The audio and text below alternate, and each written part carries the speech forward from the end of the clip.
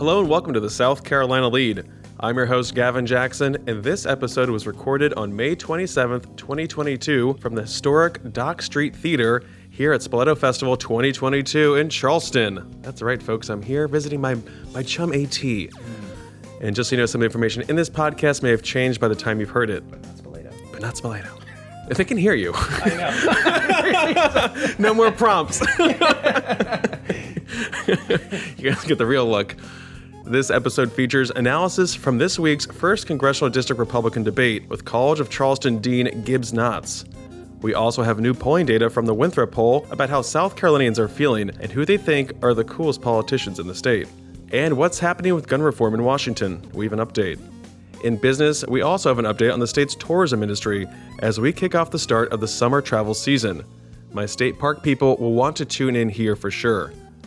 And also, the state found an extra $1 billion to budget with. By found, I mean new tax revenue, but still, we got some details about that in business. And in medical, we hear from Prisma mental health professionals about talking to your children about tragic events like the Texas shooting that has affected all of us this week. And a programming note, we will not have a podcast next Tuesday since we will be observing Memorial Day on Monday. And then your boy will be on the campaign trail in the 7th Congressional District Tuesday and Wednesday, so stay tuned for that reporting. And don't worry, folks, this episode is holiday-sized pod. That's right, it's big, so if you're listening on the beach, on the road, at the pool, we're here for you. But also, be sure to take a moment this weekend to remember those who gave the ultimate sacrifice while serving our country. And of course, we want to hear your stories. That's why we have a voicemail box set up to hear about your life during these more certain times. Though, it's always kind of uncertain. You can leave us a voice message at 803-563-7169. Leave us your name, where you're calling from, and maybe a brief message about how you're doing in this economy. We asked you about that the other week. We want to get some calls about folks about how inflation, rising gas prices, all these things are affecting you. We're super interested. Is it affecting your summer holiday travel plans? We want to know. Maybe you're out and about at the beach or at the pool, like I said. Give us a call if you're chilling out. 803-563-7169. Now for the latest in South Carolina. Currently, the spread of COVID-19 is low, according to county-level data from the Centers for Disease Control and Prevention. For the week ending May 21st, there were 7,044 cases and 3 deaths. Cases were up 24% week over week, and deaths were down 82%. There are 199 South Carolinians hospitalized with COVID-19, 26 are in intensive care, and 8 are on ventilators. Week over week, hospitalizations are up 51%. And intensive care and ventilated patients are each up about 30% week over week. Currently, 54.8% of eligible South Carolinians are fully vaccinated. And remember, you can get free rapid COVID tests from the federal government delivered to your door by going to covidtest.gov.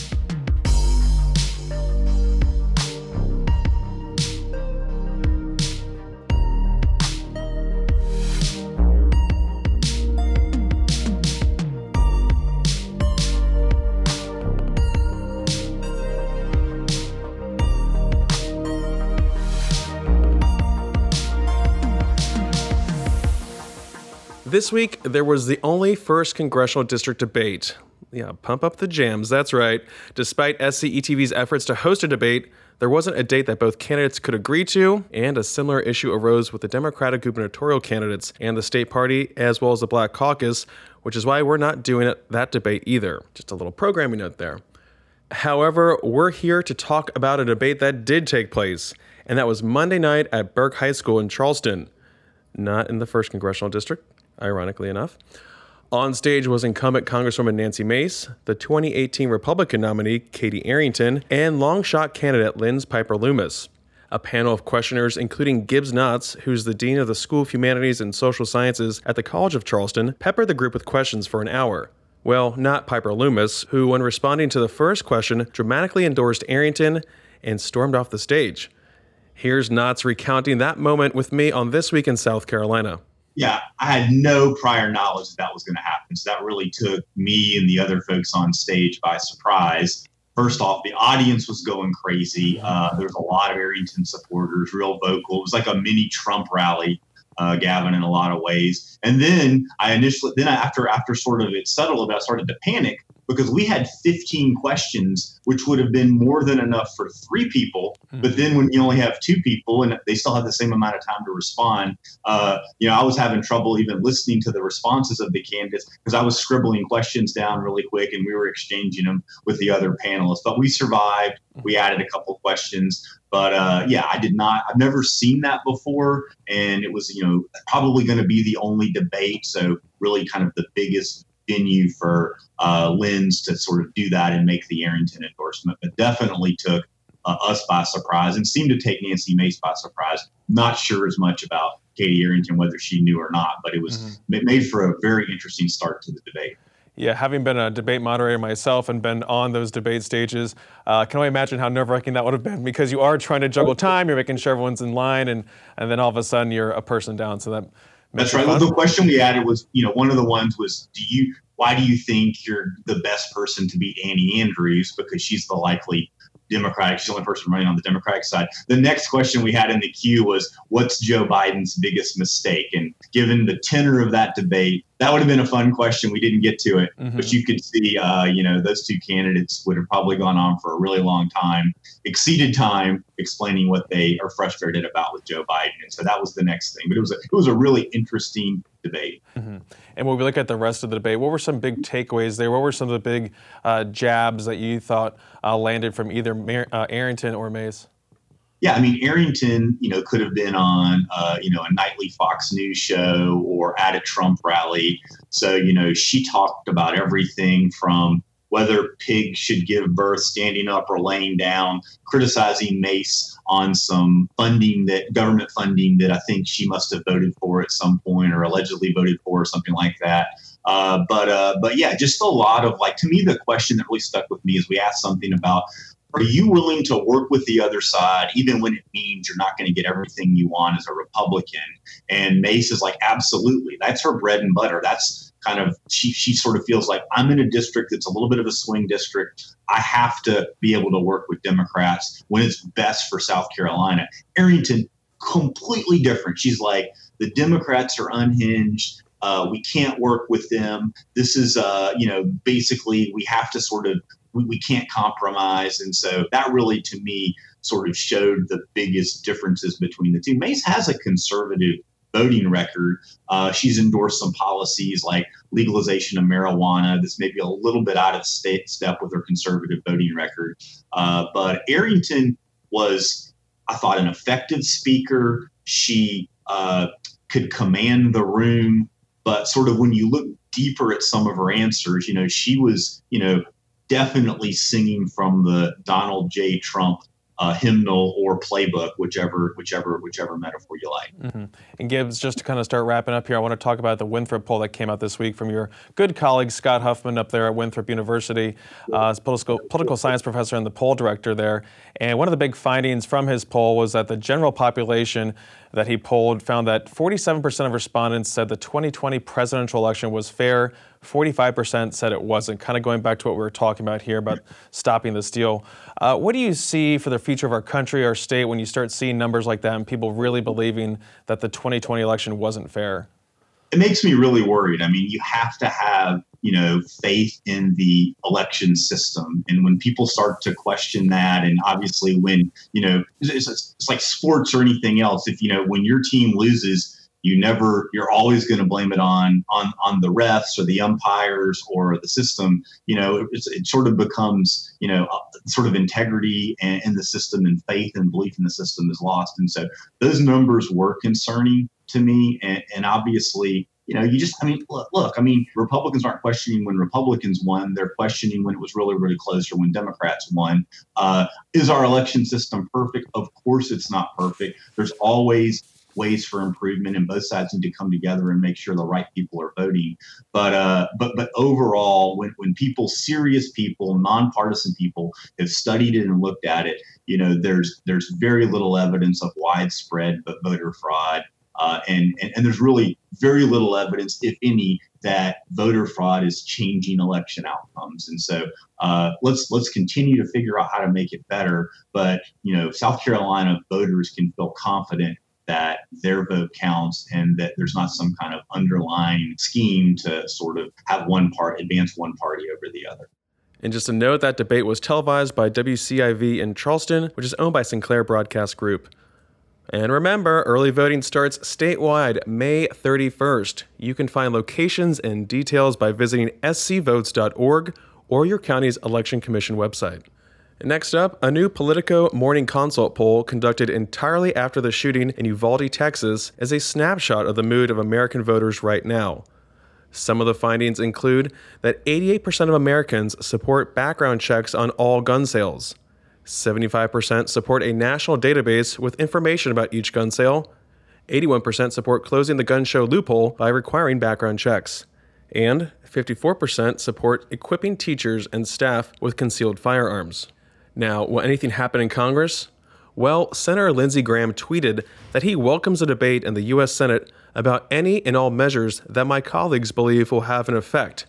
Let's debate and vote, quote. But the AP reports that Democrats' first attempt to do something post-Buffalo and Uvalde failed after Senate Republicans, including Senator Graham and Tim Scott, voted to block the House-passed domestic terrorism bill.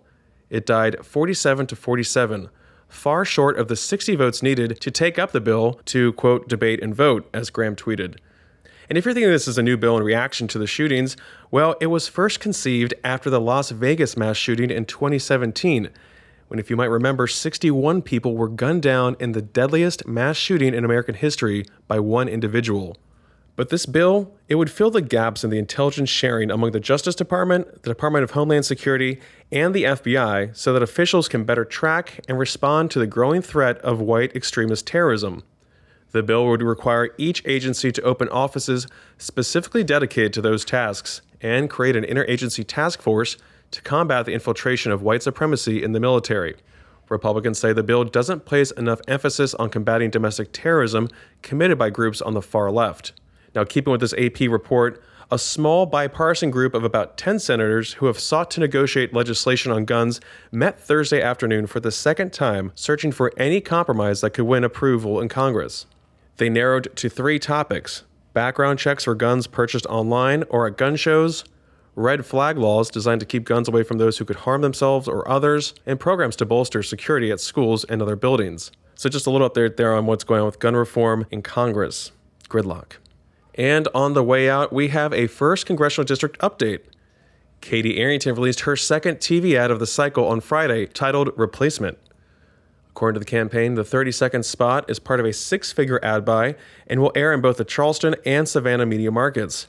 And it highlights the buyer's remorse so many in the Low Country are experiencing with Nancy Mace. And again, that's per Arrington's campaign. And the Post and Courier confirmed that Democratic Super PAC 314 Action will be investing in the 1st Congressional District this year. The group sank more than $500,000 in the 2018 race, boosting Joe Cunningham and blasting Arrington on offshore drilling.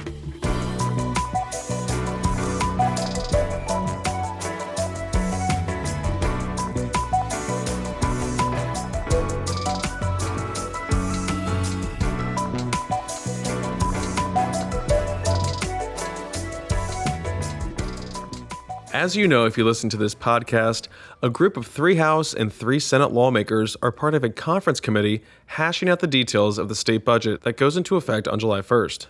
The conference committee held its first meeting this week, where they heard from Frank Rainwater, the director of the State Revenue and Fiscal Affairs Office. Rainwater gave updated revenue numbers from the Board of Economic Advisors to the group so they can take the numbers into consideration when crafting the final version of the budget. Thanks to continued double-digit revenue growth, the influx of money from the federal stimulus, and organic growth, lawmakers have a total of nearly $6 billion in additional revenue total to use for the upcoming fiscal year. Here's Frank talking about the situation. We're approaching $13 billion in revenue. But again, we think this is the peak. Next year is going to be a lower growth, return to normal.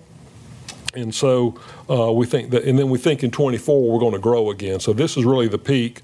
We're hoping the feds are right and have more of a soft landing, but that's part of the concern we have. We don't overpromise, given that the Ukraine situation is going on. We've got inflation the Fed's trying to deal with, and other factors out there. We got a lot of headwinds that we really didn't have in February. So we think we're at a one-time high, and we're trying to be cautious as we go forward. So as a result, Mr. Chairman, the BEA raised its revenue forecast this year for fiscal 22. You have an additional $952.1 million in surplus money.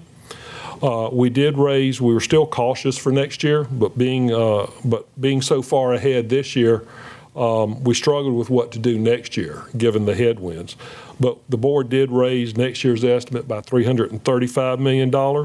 So you have an additional almost $1.3 billion more than you had when each of your bodies were working on the budget.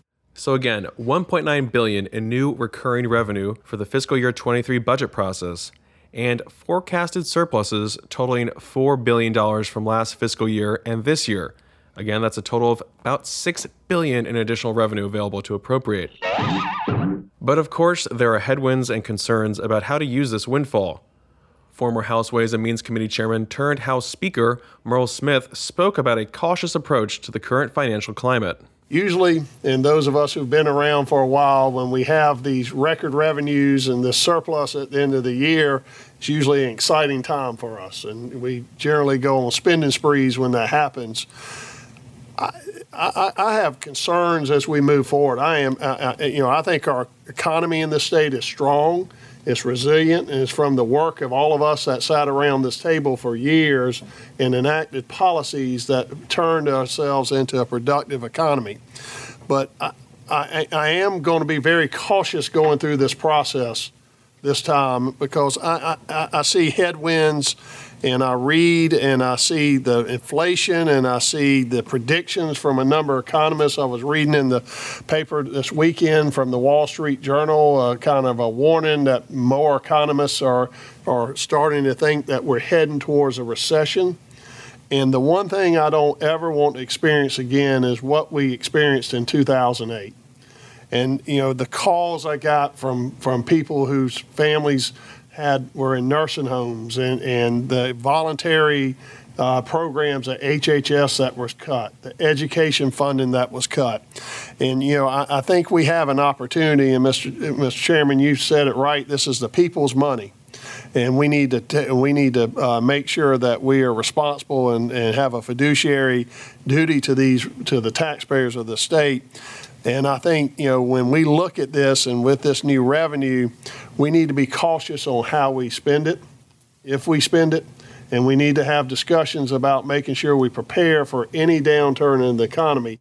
And really quick, here's Frank talking about one revenue category that is still seeing exceptional growth. What do you think it is? Take a listen. Alcoholic liquors are growing double digits. Are people really drinking that much more? The answer is yes.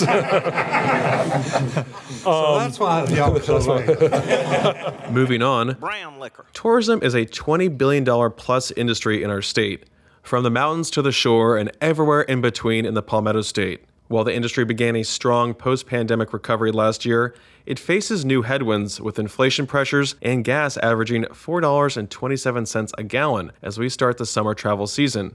So I caught up with Dwayne Parrish, Director of Parks, Recreation, and Tourism for the state, on This Week in South Carolina to talk tourism spending and the latest on state parks, including new ones set to come online in the coming months.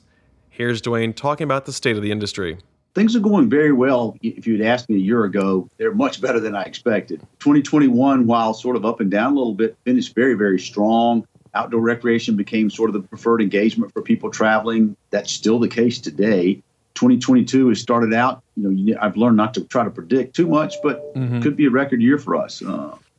As bad as 2020 was, 2022 looks the other way. And then when we're looking at the revenues, how did last year shape up? And do you think kind of what you're saying, I don't want to predict anything, but maybe what you're looking at in terms of spring break, maybe early bookings for summer, how things are looking right now? Things look very good for the summer. AAA has even said that it's maybe the best Memorial Day weekend ever for people traveling. I certainly believe that, particularly in the South. Our gas prices are still, while high, still low compared to some other parts of the country. I do believe the $5 mark may cause some pause with people, but not stop travel. We haven't been above 5 in the Southeast, really. But so far, it really has not slowed it down at all. Future reservations look very good for both Memorial Day weekend and throughout the summer. I expect that to continue, at least for the next 3 to 6 months. 2022 should be a record year for tourism, barring some unforeseen circumstance. Now, you never know what's out there, whether it be COVID or a hurricane or the likes, but so far, so good. Knock on wood. It's encouraging to hear. How was our spring break, Dwayne, looking back? Can you maybe make any assumptions based on what we saw this year? Yeah, very strong. Hotel occupancy was sort of mirrored 2019 statewide, even stronger on the coast. What's changed dramatically is hotel room rates are up significantly from the spring of 2019.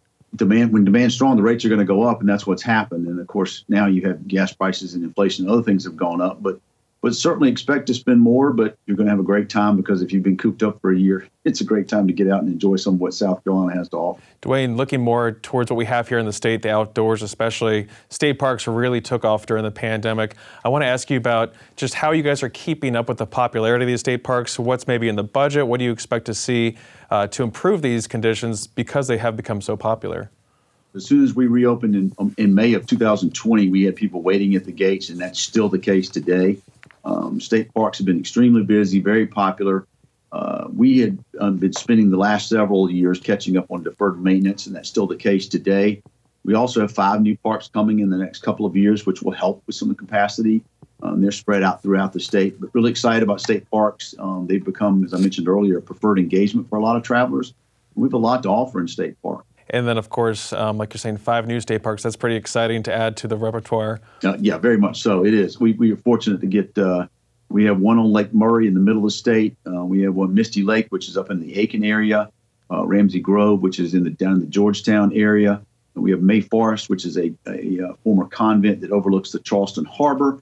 And then we have the Black River Project, which is actually a series of 7 different sites along the Black River that are connected by water, which is a little bit new for us. That's a state park unlike any other we have today, but really excited about getting that open next year. And if you're into kayaking and paddling into a special place along the river, that's a great place to go. And just a note, guys, there were budget requests for them to update a lot of the accommodations at state parks, talking about cabins and other places and accommodations, campsites, all that good stuff should be getting renovated in the coming months and years. So be prepared. And Dwayne was also telling me that the agency has started marketing west of the Mississippi for the first time, specifically targeting Texas with advertising. And even though it hasn't been much, there has been a significant amount of interest on par with some of the biggest states that feed our state, like Ohio and the Northeast. You can catch the full interview and more on youtube.com/South Carolina ETV. Howdy, y'all.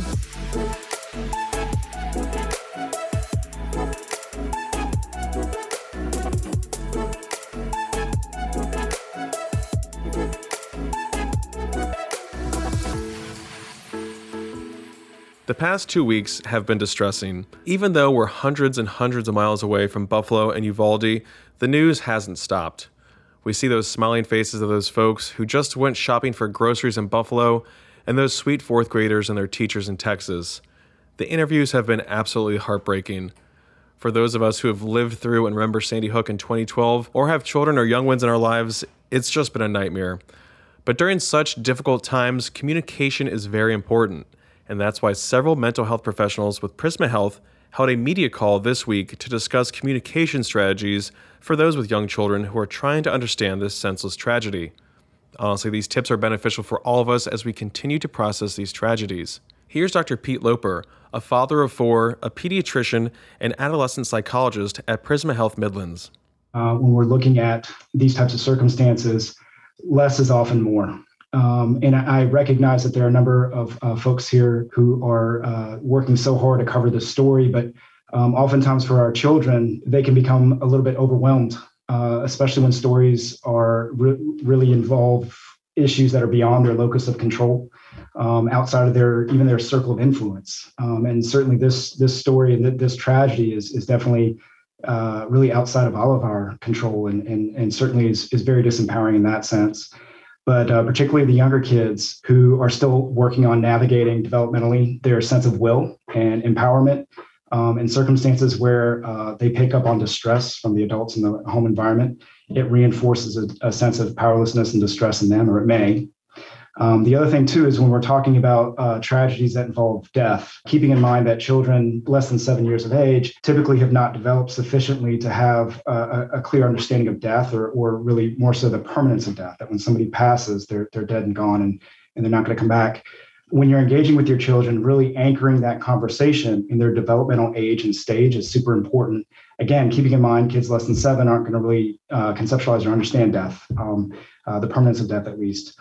And then when children ask questions, it's very, very important to acknowledge the question, but you don't have to give the whole story. It can be really, really helpful to acknowledge the question, engage in answering that question, make sure that you're answering the question sufficiently to the child's satisfaction, but you only have to give them the high points. You don't have to give all of the specific details. Dr. Loper also spoke about collective trauma. That's something we all experience during these huge news stories like this or events like 9/11. But Loper said sticking with local news coverage gives better understanding and connection to situations that we don't have control over. But you really need to know when to tap the brakes on such news coverage, folks. And I know that can be hard because you want to keep up and understand the latest. But Dr. Loper also said there are some signs that children may display when they need help. Avoidance and withdrawal behaviors. So if you're typically a confident, self-confident child who's fully engaged in their extracurricular activities and in school and engaging with their peers, all of a sudden starts to be really persistent in seeking reassurance, that could be a non-specific sign that perhaps, especially if they're really following the coverage of the story very closely, that this story is really starting to have an impact on them. So that reassurance seeking is often an initial indicator of an anxiety process, or in some cases, a depressive disorder.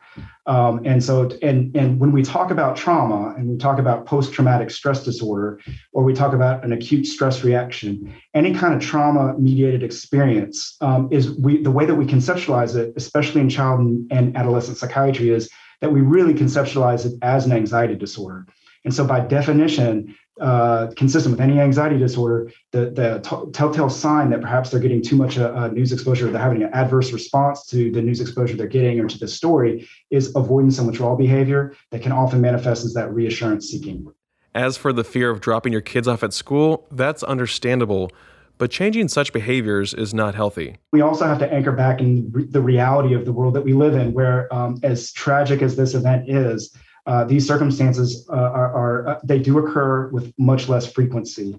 And they occur very, very in circumstances few and far between. So we have to continue to reinforce that, and at which time we allow these circumstances to evoke such fear that we remove our children from the school setting, or we prevent our kids from going to school, then we're really reinforcing the power of that activity and that action that this individual engaged in. We're reinforcing the power of the tragedy. What we really need to do is keep things in perspective.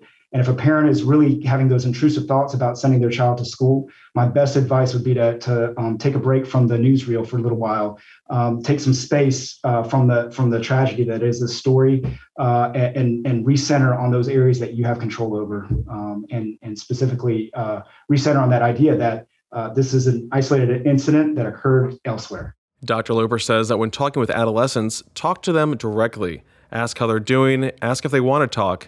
Advise them to limit exposure to the news so they don't get caught up in it as well. And the rule of thumb for younger kids is once you know that they're aware of the situation, that's the time to engage. Ask them if they have questions and describe the situation in a limited way. Don't give all of the details, but answer questions and let them know that it's not something to worry about every day.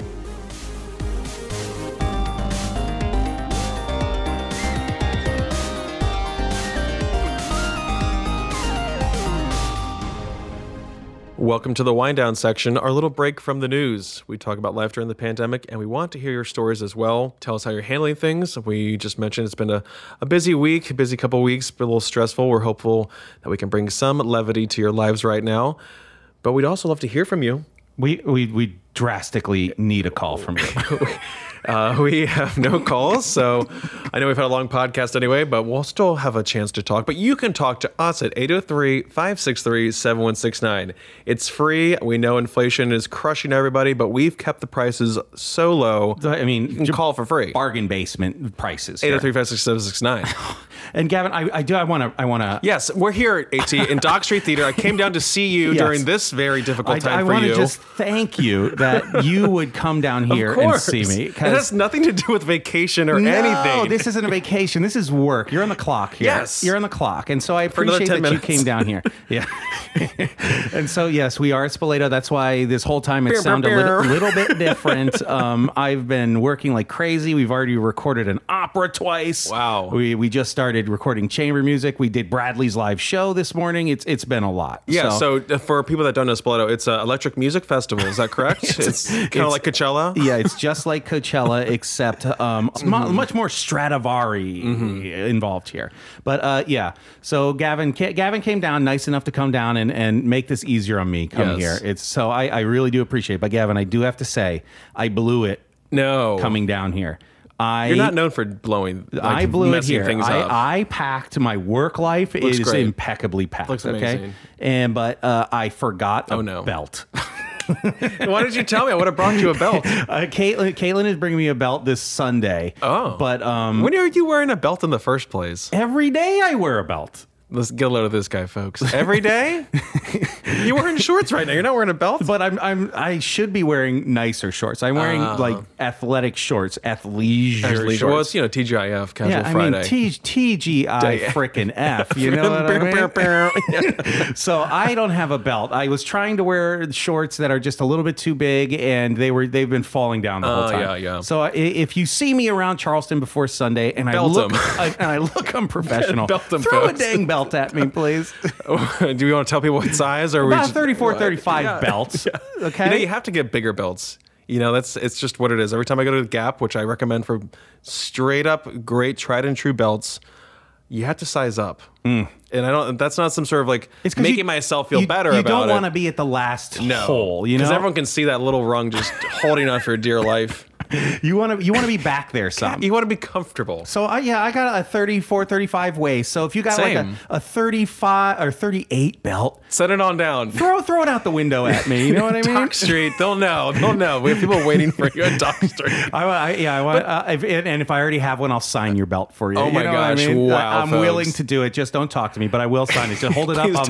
I know what you mean. I will say that I think forgetting a belt is probably, when it comes to forgetting things, that's probably on the lower half of the spectrum. I don't know, because think about it, right? I hook my keys on my pants. I have a pocket knife in my pants and my wallet and my phone. Yeah. These pants were hitting the floor. They are just, they're dropping. It was tough. Violating people. Or pull up those pants, young man. Hey, pull those pants up, they say. I'm surprised they let me in the Dock Street Theater, quite honestly. I do say you do feel naked walking around without a belt on. You just feel out of place. If your shirt's tucked in especially, you're just who is this guy? I'm not a shirt tucker. I'm against it. You know what I mean? So you're already breaking all the rules anyway.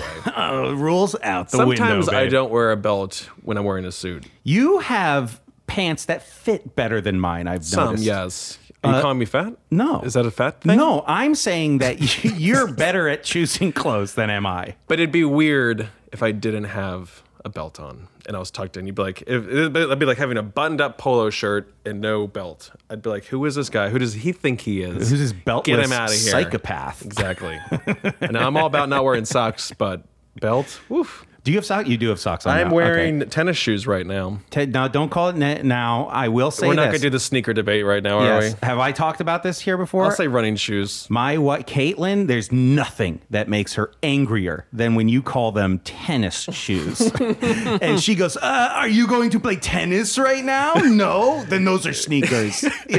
She hates High offense. I've never seen her get angrier than that. I hope everyone that sees her and interacts with her listening to this goes and just says it around her and just look at her face while she tries to be polite. You know what I mean? Oh, I love those tennis shoes on you. She'd be like, yeah, thank you so much. I think maybe the white sneakers could be, you could call those tennis shoes, but then I just call those white sneakers specifically. I call them sneakers. I'm You're a sneakerhead. I'm a sneakerhead. I'm a sneakerhead. I'm an old car guy, apparently. What I mean, what new stuff are you guys learning about me? No belt.